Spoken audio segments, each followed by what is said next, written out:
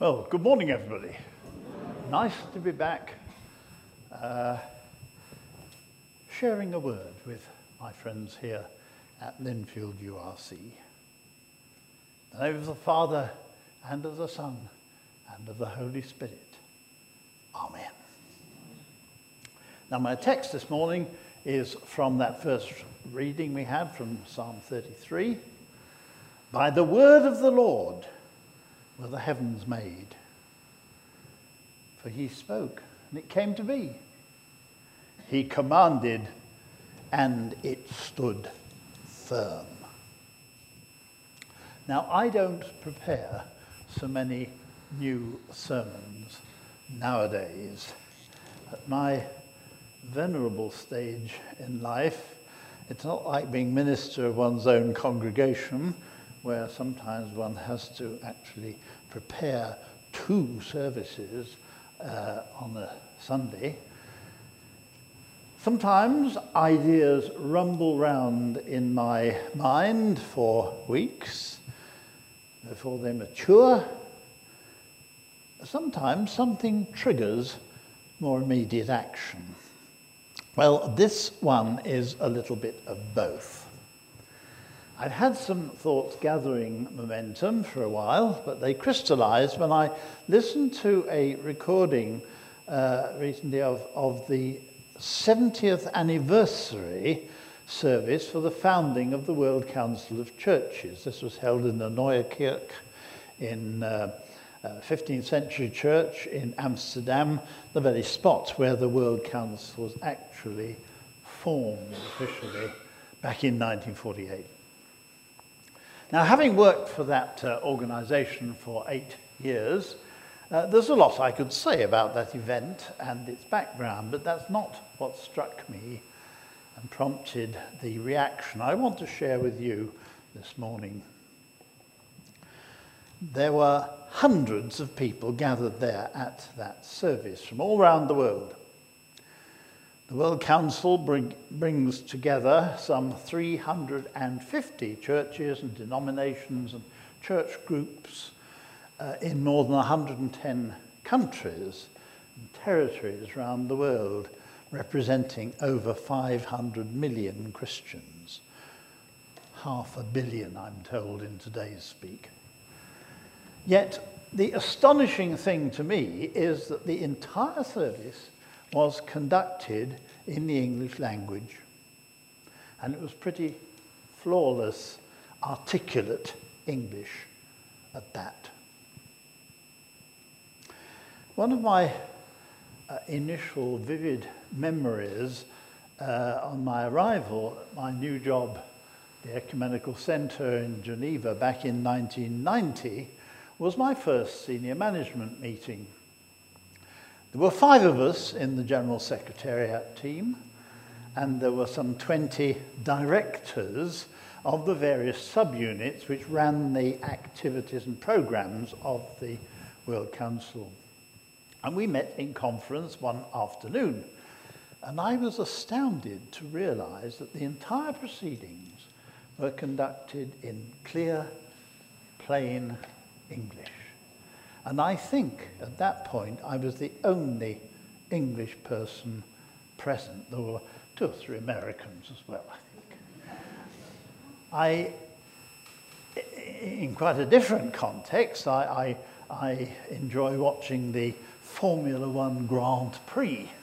And once again, the commentators interviewing the drivers from all around the world at the close of the race all converse in excellent English.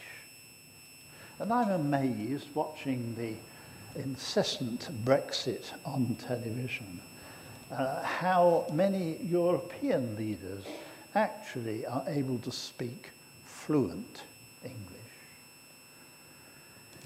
I don't think we often appreciate just how privileged we are that our mother tongue has more or less been adopted as the lingua franca by the world community. But that set me thinking. I'm sure ours isn't the easiest language to master. I was just considering how many spoken words have different meanings.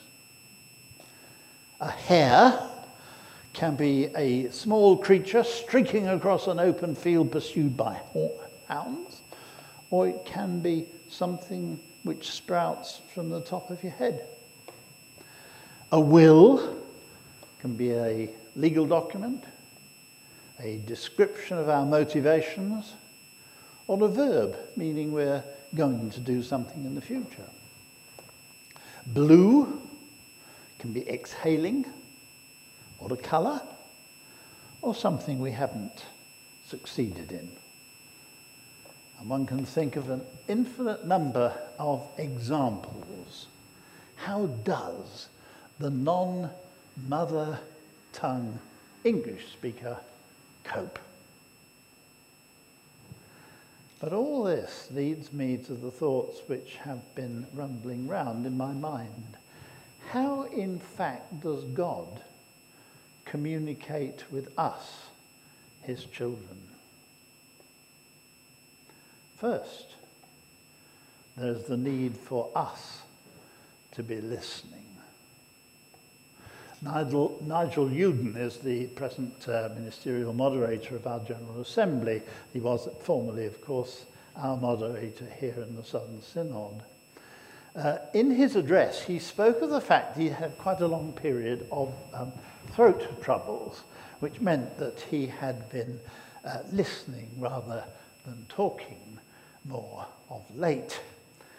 And so he'd been going around, hearing what was said, consulting, trying to discern what God was conveying to the churches through the words of a great variety of different people in town and country, of all ages, in local churches and synods and at church house, in the URC and amongst our ecumenical partners. One comment he quoted struck me particularly. It was from an elderly Waldensian pastor in a Sicilian migrant centre. That was different from Linfield High Street as you can get, who said, "Our primary task is to find contemporary ways of speaking about the eternal grace of God in Jesus Christ." Nigel's conclusion was that the first priority for people put in his sort of leadership position is to listen. To listen to the world, to listen to the church, and to listen to God. Would that our politicians did a bit more listening. But the problem is that listening to God is not easy, and we don't always hear the same things, do we? You only have to look at the many different religions of the world. At least all the major monotheistic religions, Christianity, Islam, Judaism, claim to listen to one supreme being, but they come out with wildly different conclusions as to what he is saying to his world. Even within religions, we hear different things. Just think of the very varied views of Roman Catholics, Orthodox, Protestant, evangelical, charismatic churches. Within this Christian family of ours, I think all would point to the scriptures of the Old and New Testament as being the primary source of our knowledge of God and of his will for us. But speaking in very general terms, the Roman Catholic would also point to the Pope as being able to interpret the faith to believers through his encyclicals. The Roman hierarchy certainly used to get a bit worried when their faithful started to read the Bible. For the Orthodox, scripture and tradition go hand in hand as the reflection of God's way of communicating with his people. For Protestants and evangelicals, it's scripture itself, which is the prime revelation of God's will and purpose for us. But it's often where one stands in the theological spectrum which determines what one hears. For the charismatic and the Pentecostal families, everything has to be interpreted directly through the Holy Spirit.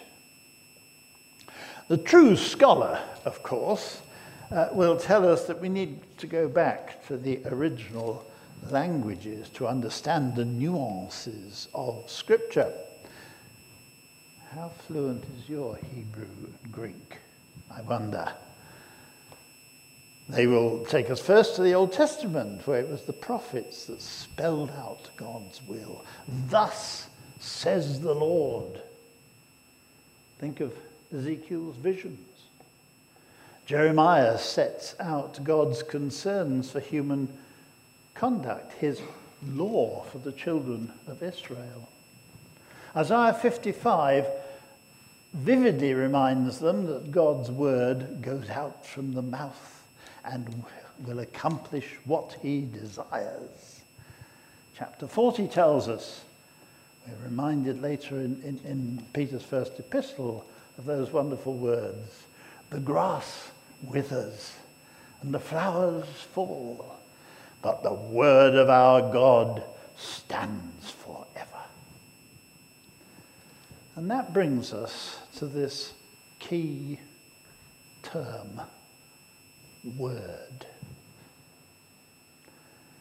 This surely is something which has very different interpretations, just like some of the similar sounding English words we spoke of earlier. What precisely do we mean by God's word? What did Paul actually intend when he told the Thessalonians, and we also thank God continually because when you received the word of God, which you heard from us, you accepted it, not as a human word, but as it actually is, the word of God, which is indeed at work in you who believe. Paul's words.